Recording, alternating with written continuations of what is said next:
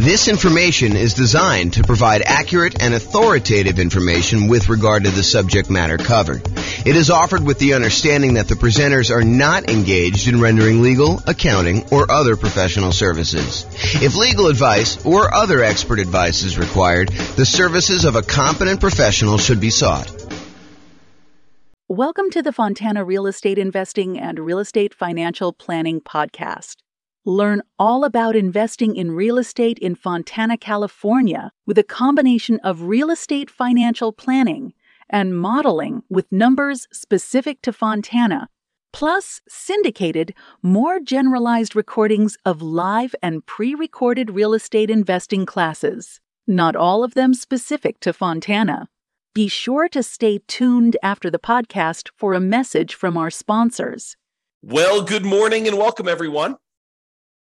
I am James Orr, and today we have a really crazy, cool class. This is the class where we talk about the classic discussion, the classic question of, is it better to put 20% down or to put 25% down when buying rental properties? Should I put 20% down? Should I put 25% down? Hey, I know that if I do 25% down, it's going to take me longer to save up that amount of down payment. So I'm going to be a little bit slower acquiring properties. But, putting 25% down, I do get a little bit of a bump to my interest rate. I do get a little bit better interest rate, and I'm borrowing less. So my overall cash flow will be better.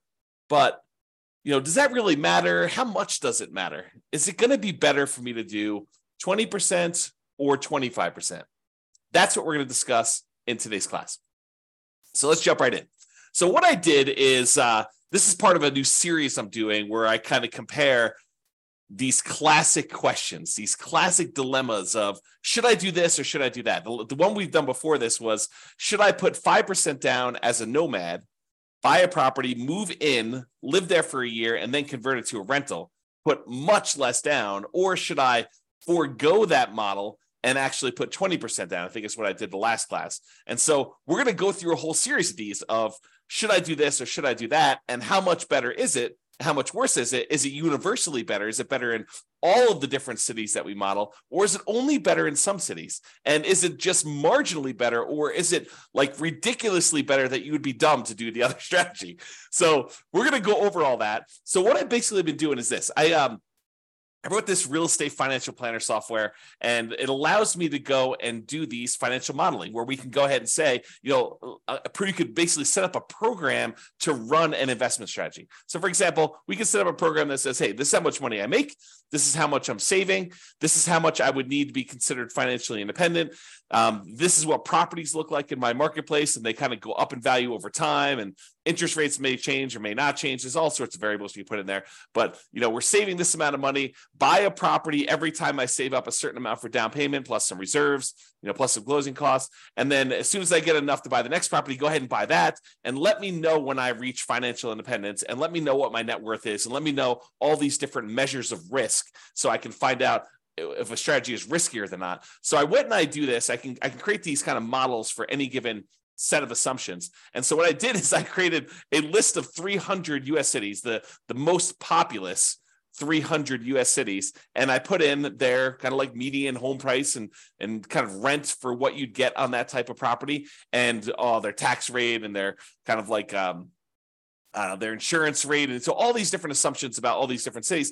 And I also set up so that it says, hey, if you're working in a city that has a higher cost of living, you probably earn a little bit more, which also means that you need to replace a little bit higher income in order to be considered financially independent. So even though you may make more in a certain city, you actually have to overcome that as a hurdle to be considered financially independent in that city as well. And so I did these models in 300 cities for somebody who is buying 20% down rentals and someone who's buying 25% down rentals. And so now we can kind of compare the aggregate data of all these and see universally or certain markets if it's better to put 20% down or 25% down. So that's what we're doing here. So this is what we're comparing. In both scenarios, whether you put 20% down or 25% down, I've assumed in this particular set of assumptions that you are not buying an owner-occupant property first. You are starting as a renter and you are remaining as a renter yourself for the entire duration. There is a class coming where I go and I show you what happens if you buy an owner-occupant property first, because there are some super interesting things that happen when you do buy an owner-occupant property first. For example, you eventually pay off that property, and the kind of thresholds you need in order to be considered financially independent drops, because you no longer need to have that much money in order to support a mortgage on the property you're living in. So how much you need in order to be considered financially independent could go down. If you needed $10,000 a month to be financially independent to support a $2,000 a month mortgage or $3,000 a month mortgage, and if that mortgage gets paid off and you no longer have the principal and interest part of that payment, you may have taxes and insurance and all that other stuff, but the principal and interest part of it drops by $2,000. Well, you don't need $10,000 a month to be living on anymore. You really only need like $8,000 or $7,000, depending if it was a $2,000 a month mortgage or a $3,000 a month mortgage. And so it becomes interesting because at some point, when you buy a house to live in, if it gets paid off, that your actual kind of like target in order to be financially independent drops. But we're not talking about that today. Little kind of teaser for another class. In this class, we are talking about analyzing whether you put 20% down or 25% down, and you are remaining a renter the entire time. So your rent just keeps going up with inflation, just like the rents on the properties you're buying as an investor, okay? And then you're remaining this renter the whole time, but you buy rental property when you've saved enough for your down payment, plus your closing costs, plus 6 months of reserves for your personal expenses, and 6 months of reserves on all of the properties that you own up to that point, including the one you're buying. And additionally, you need to qualify for that loan based on a 45% debt to income ratio. So if you're buying properties that have negative cash flow, then that could hurt you moving forward of trying to qualify for the next property. You need to wait for the rent to kind of creep up enough for you to actually get a good debt to income ratio where buying the next property is acceptable, which is the reality, right? I mean, if you're buying negative cash flow properties and you go to the lender and you say, I want to get a loan, they'll be like, hey, you don't qualify. Your debt to income ratio is out of whack.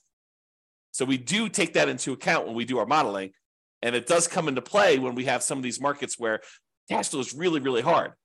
And I'll also point out, kind of jump to head to a slide I'm going to talk about in a little bit, we are not optimizing for cash flow. You'll notice throughout the classes I've been teaching recently, we've been really focused on all the different ways, the 88 different strategies that we have for improving cash flow on properties. Because right now in our marketplace, prices are up, interest rates are up a lot, and rents are lagging. So cash flow on properties is really hard in a lot of markets. And so we've been talking about all the different ways that we can go and improve cash flow. Well, I didn't do any optimization for this. This is sort of like me taking kind of a middle of the road, median sort of price property. And in a lot of markets, you're probably not buying median. You're probably going to buy a little bit below median. And I'm also just taking what a typical rent would look like in a property, not optimizing in any way. Okay.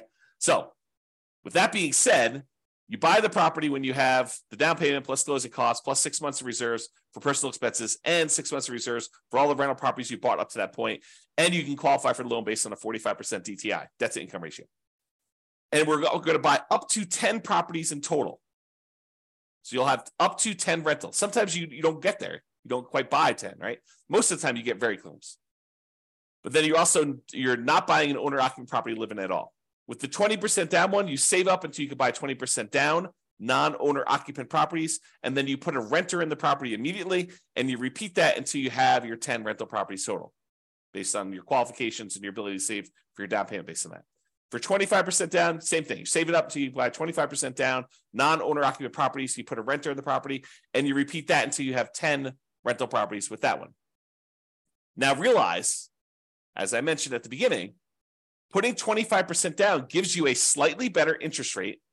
And because you're putting more down, it means you're borrowing less, which means your payment is lower. When you borrow less money, your payment is lower. And because interest rates are lower, it's doubly lower. Not exactly 2x, but it's lower for two reasons. It's lower because your interest rate is lower, and it's lower because you're borrowing less, okay? But it means slower acquisition because, at least in the beginning, because it takes you longer to save up a 25% down payment than it takes for you to save up a 20% down payment. So it's a little slower to acquire the properties, but with improved cash flow, your savings rate increases. So eventually it might be faster to buy those next properties because you have so much better cash flow. Super interesting. This is like the challenge, right? Like, what's going to be better when you do this? if you want to actually dive into my analysis, I put the URL here on the screen. I will try to remember to put it in the show notes for publishing this to the podcast and wherever else I publish this. But you can go click on this and actually see the most up-to-date results. Speaking of up-to-date results, I'll kind of like preview a little bit later in the presentation, but when I go and I do my analysis, I am not an expert on 300 US markets, right? I'm using kind of like the median price and what rents are based on, looking up rents online, doing rent comps essentially, and trying to determine what rents would be. But I don't know your market. You know your market, and you can go look at my numbers. My assumptions are all published. You can go look at my assumptions and say, James, you're a little bit crazy. I mean, you should probably use a little bit better number for this. Go ahead and reach out to me. Send me an email. Tell me, look, we should be using these numbers for this. And to be clear, I don't want like your once in a lifetime or once in a decade amazing deals that you're able to find after searching for 3 years with 20 years experience. What I want is what a typical real estate investor, what an everyday real estate investor in your market could go and achieve, right? I don't want to have this exceptionally amazing type of deal that we run the numbers where your city always looks amazing because we picked this exceptional, unusual, really hard to find, amazing deal. We want to do more reasonable assumptions for doing the comparisons. Now, if you want to go and do your own modeling with your particular stuff, you go do that. That's up to you. Okay. But for as far as like doing the comparisons, please do reach out to me. I'm open to having you come and say, hey, James, your numbers are a little bit off here, maybe, and be nice. Please be nice. Don't go, James, you're absolutely wrong. You suck. Don't do that. Oh, man. Be nice about it. Okay. So go ahead and reach out. You could do that. And then if the reason why I gave you the link, though, is if we change the numbers and I change them in the database and I rerun everything, then all the numbers will change. And it will change it for all of the analysis we do, not just this one, 20% to 25%. We'll rerun all of them and do all the comparisons. Because I've got 30 different comparisons so far, and I'm on my way to 100 plus. I have a whole bunch laid out. It's just a matter of time of getting in there and doing the analysis. Okay, but I digress. Okay, here we go. So how do we determine if somebody is financially independent? When we're doing this modeling, how do you say, hey, this person achieved financial independence at this month? Well, financial independence is really made up of 5 income sources, and the 5 income sources need to surpass whatever their target monthly income in retirement is, which I've set to be whatever they were making from their job. So I said, look, if you get to make a little bit more because your market's a little bit more expensive, that just means that we need to replace that little bit more amount in order for you to be considered financially independent in your marketplace. So here are the 5 different sources of income that count as to whether somebody is financially independent. Number 1 is net positive cash flow from rental properties.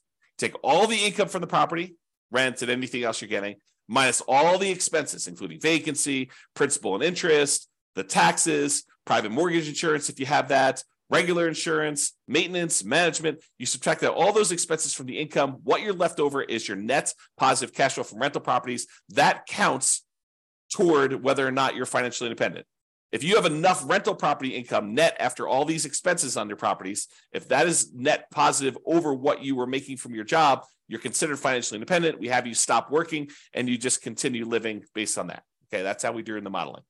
In addition to that net positive cash flow from rental properties, there's another source of income. There's 5. I'm going number 2.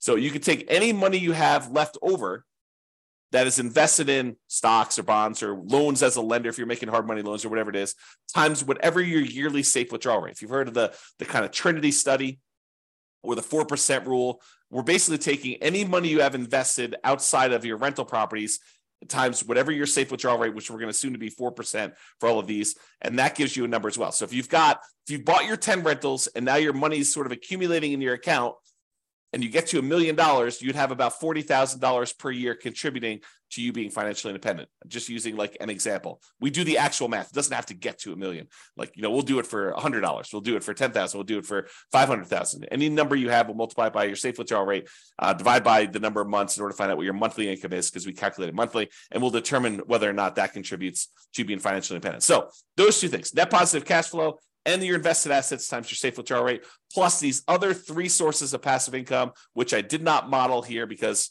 we just assume that they're not getting any, but it would be passive income from Social Security. You can model that. Any passive income from any annuities that you buy, the insurance product where you pay someone and they pay you a monthly or yearly stipend. or passive income from pensions if you have a pension with your job. So the two that we're primarily focused on are net positive cash flow from rentals and the invested assets times your safe withdrawal rate. We're going to ignore, for the sake of this particular discussion, pensions, Social Security, and annuities. All right, so here are my assumptions. Each city modeling uses their median home prices, approximately, and estimated rents for those properties. We did not apply any of the 88 strategies for improving cash flow. Job income does vary based on the city, so you can afford a property in that market. I didn't want you to go and say, hey, everybody makes $5,000 a month, and then you go try to buy a property in LA, and you're like, you never hit the 45% debt to income ratio because you can never qualify for that particular loan. So I've had to vary income based on the city so that you could actually buy properties in that city, okay? But we do consider that if you need to make a higher income in order to qualify for properties there, that you also need to overcome that income to be financially independent. So it sort of offsets in a weird sort of way. We start with just enough down payment to buy a 5% down owner-occupant property with closing costs. So we assume you start with 7% of the price of properties in your marketplace, which also changes depending on what market you are. This is true even though you're not buying an owner-occupant property, because we're going to do some comparisons later where you do buy one, and I wanted those to be starting at the same ground, like starting at the same level, where instead of, if you start today and say, look, you make $0, which I'll probably do as definitely an example, where you're starting from nothing and all you have is a savings rate, and maybe I start with different savings rate, I'm digressing. Okay. But basically here I'm saying, look, you're doing it so that you have a certain amount that you could buy an owner occupant at the start, because eventually I'm going to compare you doing owner occupant ones and see how much of a difference that makes. And I wanted them to be as close to apples as we possibly could. I also set a $10,000 minimum. So if you happen to be a market where 7% of the price of your properties it works out to be less than $10,000, I do bump it up to $10,000. I don't even know if we ever hit that. What would need to be the property value in order for it to be less than $10,000? It had to be pretty low. It had to be like sub 150. It's 150 times 7% is like $7,000 plus 35. So yeah, it needed to be less than 150,000. I don't know if there are any markets where the median is less than 150. I have to look that up. I don't know. See, this is an example of me not knowing. there you go. Case in point. All right. So interest rates. So for the non-owner occupant 20% down interest rate that I picked is 7%. And if interest rates change over time, I will go in there, adjust it, and rerun everything for all the cities. And there's no private mortgage insurance because you put at least 20% down. So there's no PMI, but you're putting 20% down, and the interest rate for the 20% down loan is 7%. The interest rate for the 25% down loan is 6.75. So it's a 0.25% improvement to get 25% down. And I will tell you, I think that's conservatively low. I think in most cases, the difference between a 20% down loan and a 25% down loan is greater than 0.25%. It's greater than a quarter point of interest rate. Okay. But that's what I did. I didn't want to give 25% down too much of an advantage, although maybe I should have. Maybe I should have done what reality was, but there you go. And I used to just model this out for 60 years. Because 60 years, even if you're 40 years old, that gets you to 100. If you're 20 years old, that gets you to when you're 80. But because some of these took more than 60 years to find out when they became financially independent, I just decided to extend everything to be 100 years. And I realized, James, I'm 50 years old. If someone listening, I'm 50 years old. There's no way I'm going to live to be 100 years old. So this running this 150 years, running to be when I be 150 doesn't make any sense. I get it. Even if you're 20 years old, running it for 100 years probably doesn't make sense for a lot of you. But I did it for 100 years just so you could see and so you can get a feel. For a lot of my measurements, I'm picking 40 years in the future as an arbitrary point. You can see all of my assumptions in detail. Just go to realestatefinancialplanner.com/model, MODEL, and you'll be able to see all the different modeling I'm doing and go to a specific city and see the drill down into the assumptions for your city and what you're doing and all the different variations I've done. That's all up there, at least for now. I may change it in the future, but as of right now, it's all open and available to everybody. All right, let's jump into financial independence. So when do they get to the point where all their passive income from the net rent, the net rental income, and also the invested assets times safe withdrawal rate, when does that exceed the amount that they were earning from their job? Well, if you put 20% down in 52 of the 305 cities, you achieve financial independence faster with 20% down. So about 1/6 of all the cities I ran, it was faster for you to put 20% down. However, in about 2/3 of the cities, 194 cities out of 305, it was faster for you to be financially independent if you put 25% down. Wait, what? So putting 25% down was actually faster in 2/3 of all the cities we tested than putting 20% down. And in 59 cities, it didn't matter. Didn't make a difference whether you put 20% down or 25% down. In fact, there were 25 cities where you never achieved financial independence, regardless of whether you put 20% down or 25% down in 100 years.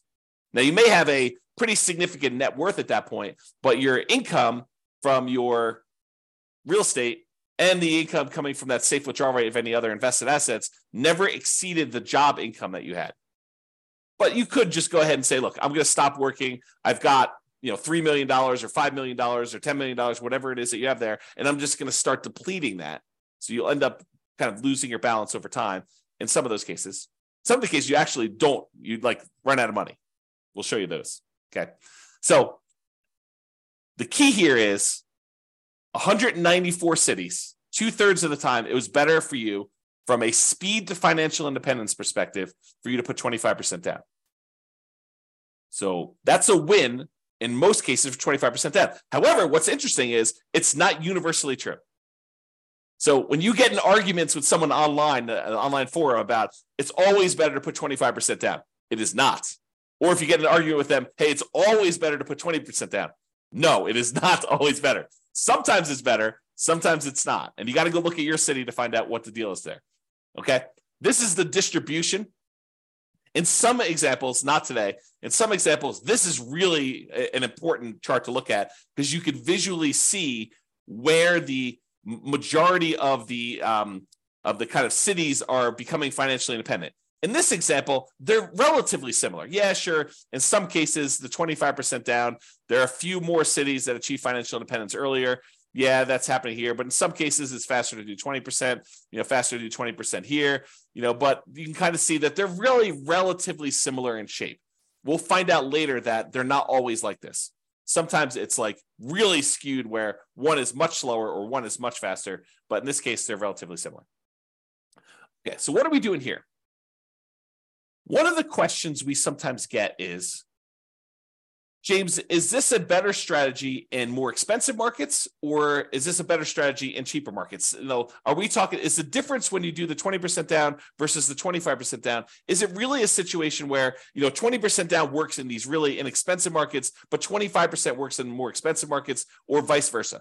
And really this chart answers that question. So what this does is it shows you how much better 20% down is versus 25% down is, or how much better 25% down is versus 20% down is, depending on the color. So the green ones are ones where it's better for 25% down.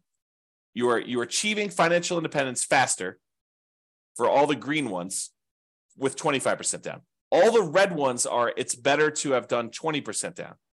But I'm plotting all along the bottom here what the price of the property was at the start. And here I'm showing you how many months difference it was. So you could see that in the $300,000 price range, that there are several spots where 20% down was better, and there are several where 25% down was better, depending on which city you're looking at. You could see that if you kind of just eyeball it really loosely, you can see there are quite a few more greens, and greens is where 25% down is faster. There's quite a few more greens toward the lower end of the price, but there's also quite a few more when you get higher. So what I would tell you about this is, just visually looking at this, there is a slight tendency for 25% down to work better if you have more expensive properties, because there's only a few dots, these two dots here where we have more expensive properties and it was better to put 20% down. So in general, there's more green dots than there are red dots because 2/3 of the time, 25% down is better. And that makes sense. We're seeing a lot more green. But we're also looking at this in terms of like how does it compare when you look at house price too?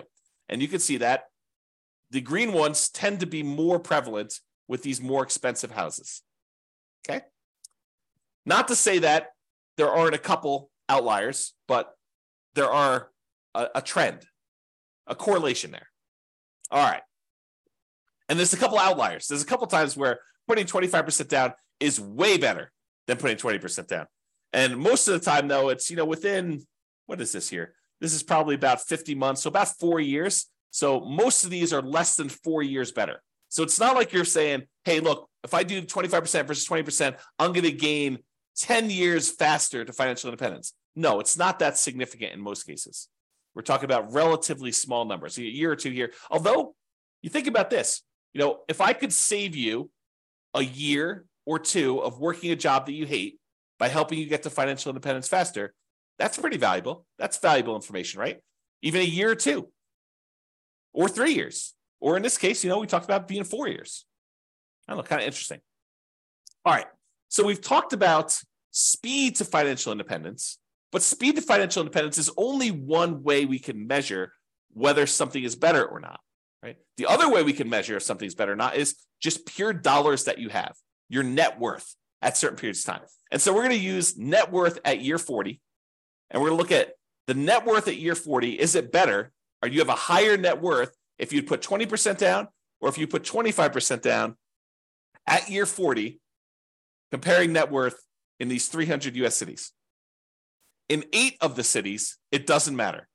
You end up with the same net worth, which is super fascinating because it's hard to be exactly even. Okay. But with 8 cities, it doesn't matter. Okay. It is faster. I'm sorry, not faster. It is higher net worth, better. You have more net worth at year 40 in 193 cities, about about 2/3, if you put 25% down. So not only is 25% down faster, but 25% down gives you a higher net worth in about 2/3 of the cities. And about 1/3 of the cities, 104 cities, it is actually a higher net worth to do that, which is crazy. So depending on what city you're in, it's better to put 20% down versus 25% down. Okay? It really depends on what city you're in. So it's not universally true that one is better than the other. But if you had to generalize, typically it's a little bit better to put 25% down. From both a speed perspective, where it's also about 2/3 faster, 2/3 of the cities are faster, and also from a net worth perspective, about 2/3 of the city have a higher net worth at month 40. Okay. All right. Same thing we did before. We talked about the difference in speed. Now we're doing the difference in net worth graphed against how high the property prices are. So are the more expensive properties performing better in terms of net worth than the less expensive properties? And so in this case, the red is 25% down is better. So in this case, the reds are appearing more frequently at the higher end prices. And so it is slightly better to put 25% down on these higher priced properties than it is to put 20% down in terms of net worth. Okay. Now down here, I wouldn't say one is better than the other because there's a bunch of each, but up here, it looks like there's only reds, which is, it's better from a net worth perspective to have 25% down as you get more expensive in your properties. And that sort of makes sense, right? A lot of the more expensive properties, they tend to have not as good cash flow. They're very expensive and the rents are a little bit lower. And because of that negative cash flow, it's better if you put more down because it means you have less negative cash flow or slightly positive cash flow, depending on what the exact situation is in that city. And so this sort of makes sense to me that if you put more down, you're likely to do a little bit better in those markets in terms of net worth. All right. All right. Ran out of money. This tends to be in expensive markets, which I'll show you here in a second. And we did not apply any of the 88 strategies to improve cash flow. But in some of these markets, you end up having so much negative cash flow that you end up running out of money. You're buying properties that are alligators and they're taking you down. And so we could fix this if we were to go in there and manually say, okay, look, we're not going to buy this property unless it has these characteristics. I'll buy slightly better properties. I'll improve my cash flow in all these different ways. I'll save up more down payment. I'll save up more in reserves. And we can overcome this. but realize that with the modeling we did, there were 11 cities that ran out of money out of 305. 11 out of 305. In 294 cities, it didn't matter. None of those ran out of money, but in 11 of the 305, you did run out of money. Even with 6 months of personal reserves, 6 months of reserves for the property on all properties before you buy the next one. Okay. So there are things we could do to avoid that. We talk about those in other classes. So as far as which ones run out of money, it tends to be the more expensive properties. The overwhelming of things under $1 million. In fact, I can't see any under $1 million where it ran out of money. This really started applying when she got to about 1.25 million or so, and then all the way up to the really, really expensive properties where you have there. So if you happen to be in a really, really expensive market, we need to really pay attention to your cash flow, really need to improve that to optimize for that and take into account the negative cash flow you're going to have on those. Pick strategies that overcome that limitation. Okay? All right, so let's do a summary here. I've got two different versions of this slide. In one version of the slide, I'm taking the average. So I say, take the net worth at year 40 and take the average of all of the net worths of all 305 cities. So add them all up, divide by the number that I've got, and that gives you an average. But in other ones, another slide, I'm doing the median. So I'm taking all the net worths, I'm stacking them from lowest to highest, and I'm looking for the middle-most net worth. That's what median is. Okay, versus average, where you add up all of them and then you divide by the number that you've got, and you've got an average. So I'm going to first start with median, and then I'll go to the averages, and we'll do the median a little slower, and averages we'll kind of summarize very quickly. All right, so median. At 40 years, the median net worth, when you put 25% down, is about $7.3 million. Of all the cities, that's the middlemost number. But if you put only 20% down, the median net worth is only about $6.9 million and change. So it's a difference of about $330,000, or a difference of about 4.7%. Now, honestly, that's not that big of a difference to me. A 5% difference, yeah, there is a difference, but we're talking about, a $330,000 difference on a $7 million net worth. Not super significant to me. So while 25% is better, it's not like crazy 2 times better or anything like that, right? It's marginally better if you think about it. And as an aside, we're talking about the net worth 40 years in the future. So the rule of thumb is, if you look at net worth 40 years in the future, we're really about a third of that in today's dollars. So a $7 million net worth is probably in that $2.3 million net worth today. That's what it would be worth in today's dollars. That's the rule of thumb. It's about 1/3. Okay, so net worth, a little bit better. Of the ones that ran out of money, the overwhelming majority of ones didn't run out of money. And so that's basically the same for median. No difference there. Each of them bought 10 properties on median. So the middlemost one bought 10 properties. So there's no real change there. And as far as how long it took them to be financially independent, the minimum target monthly income and retirement achieved month, the MTMIR, that's what MTMIR stands for. When we achieve that, it's a little bit faster for the 25%. It's 2 years faster when you look at the median. So what's 2 years of your life working a job that you don't want to work worth to you? Well, it's 2 years faster to put 25% down, which is about 4.1% faster. Again, not a huge difference from a percentage perspective, but if you don't have to work a job you hate for 2 years, that could be great. Now, if you love your job, maybe it's not a big deal, right? If you're like, hey, I love what I do, I would do it even if I didn't get paid, awesome. But if you don't like your job, 2 years can seem like a very long time. So there you go. All right, so those are kind of like the metrics that we've got. So really, 25% down is slightly better. It was 4%, 4.7% better in terms of net worth, and 4% better in terms of faster speed to retirement, to being financially independent. But let's look at risk. Okay, so there's, I don't know, however many there are. There's 6 different measures of risk that we've got on here. One is rent resiliency. How far rents can drop before you would have negative cash flow. And if you're putting more down, you would think that that would make you less risky because your monthly payment is lower. So your rents could drop more before you'd actually have negative cash flow. So by putting 25% down, it should be less risky. And it is. It's about 10% 9.7% less risky over the entire 100-year period. This is not a snapshot in time. This measures risk over the entire period that you ran it. Okay. And there are other scenarios, not necessarily today, but there are other scenarios where the risk actually shifts. So it could be really, really risky early on and much less risky later on, or vice versa. It could be really, really low risk early on and much, much riskier later, or it could be sort of an even distribution of risk, which is pretty rare. We usually have spikes in there whenever you kind of increase certain things, but each risk curve is different. And it's interesting to summarize them, but it's more important sometimes to actually drill down and see what's going on an individual city basis. Okay, so we talked about rent resiliency, how far rents can drop before you'd have negative cash flow. What about price resiliency? How far prices can decline before you have negative equity? In other words, how much equity cushion do you have in your properties?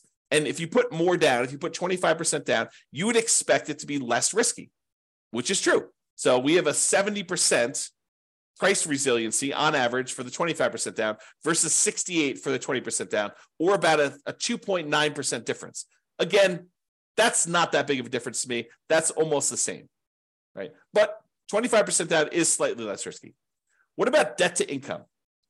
You know what? Your lender calculates a debt to income calculation to figure out what your debt to income ratio is before they give you a loan to buy a property. Well, we measure this every single month on all the properties that you currently own so that we can see what your debt to income ratio is on a 100-year term.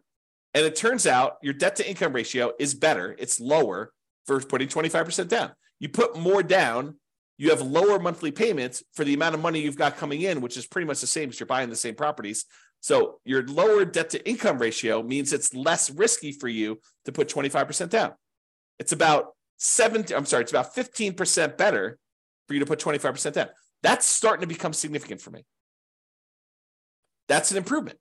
It's less risky from a debt to income perspective to put 25% down.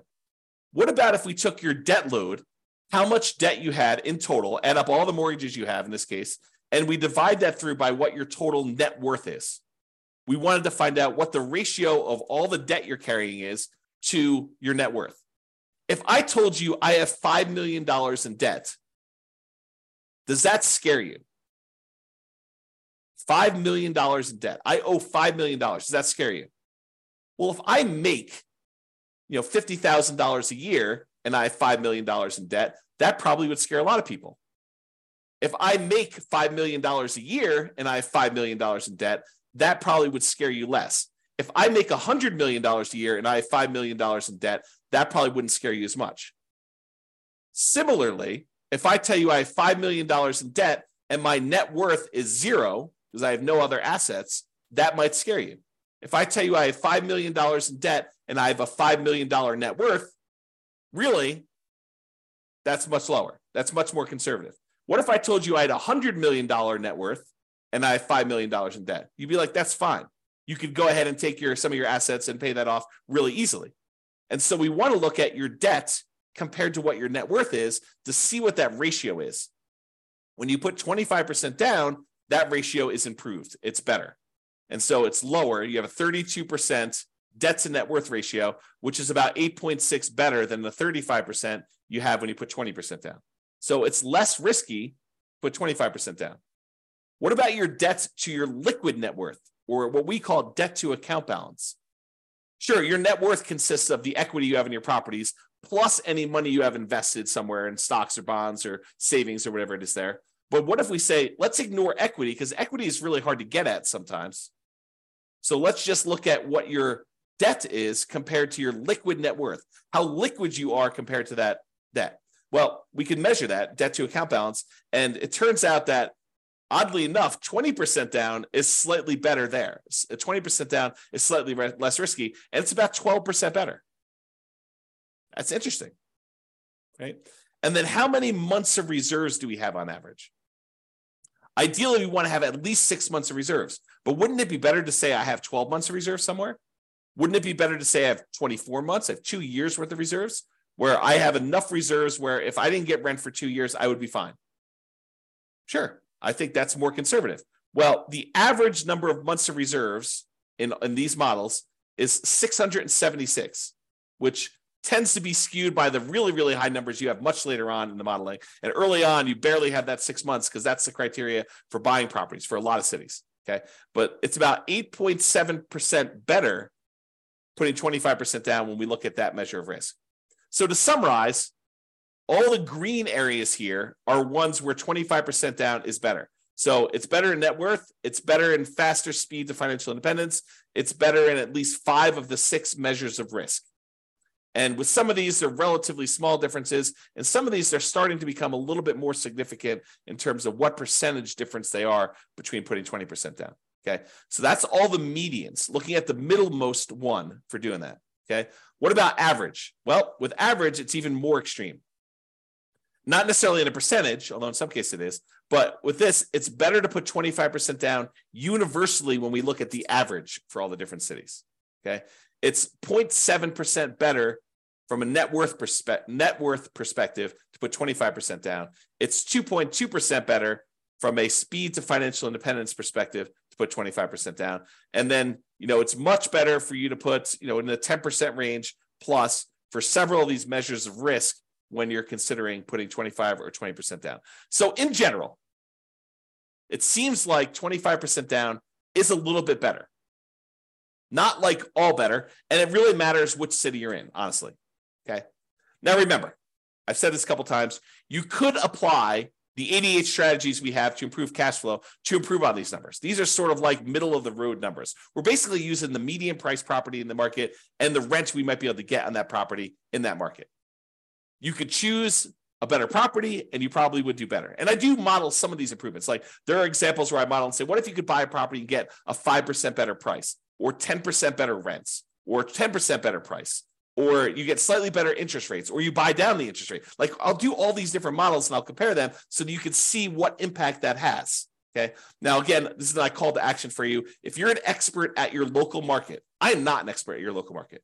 And if you want to help me improve my numbers for the local market, reach out via email and I can update the numbers in our database to rerun all the scenarios to your market. And we can improve this so that everybody gets the benefit of being able to see how this compares.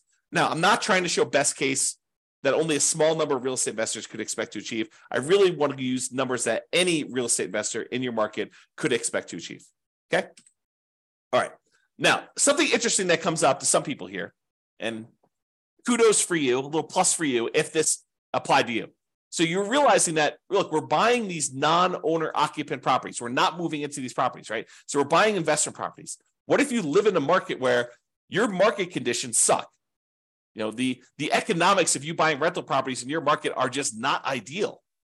Could you go and say, I live in blank city, but I will go invest in another city where the economics are much better?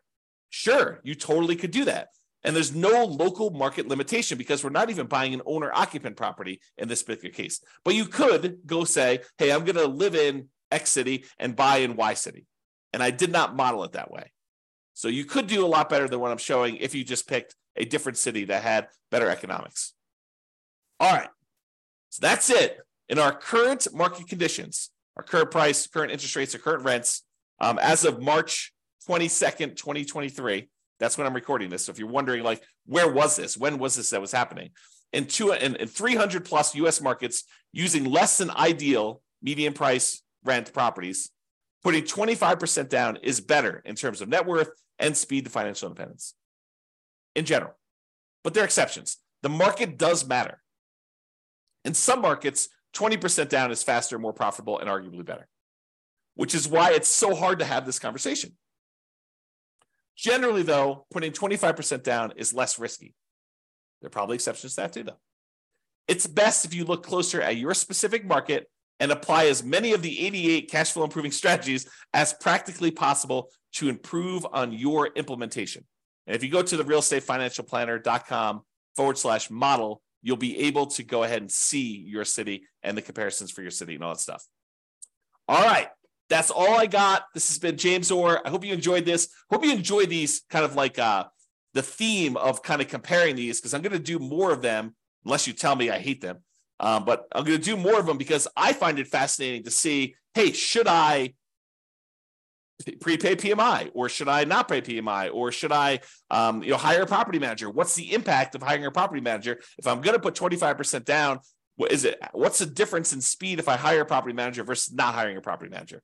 Or what is the difference in speed if I decide to pay off my properties early? If I take extra cash flow and I use it to pay off that, what happens if I take my money and I save it up until I can pay off a property in full? Is that faster? Should I buy 10 properties, wait till I get to the point where all of the equity in those can pay off 4 of the 10, and I sell off 6 of them to pay off the 4? Is that faster? So I'll do all of these comparisons, and I'll show you which one's better, by how much, and how that changes risk characteristics too. But as you can see, it takes a little while to go through the details of each one. So there's going to be about one a week is my plan as of right now, subject to change. That's all I got for you. Hope you enjoyed it. This has been James Orr.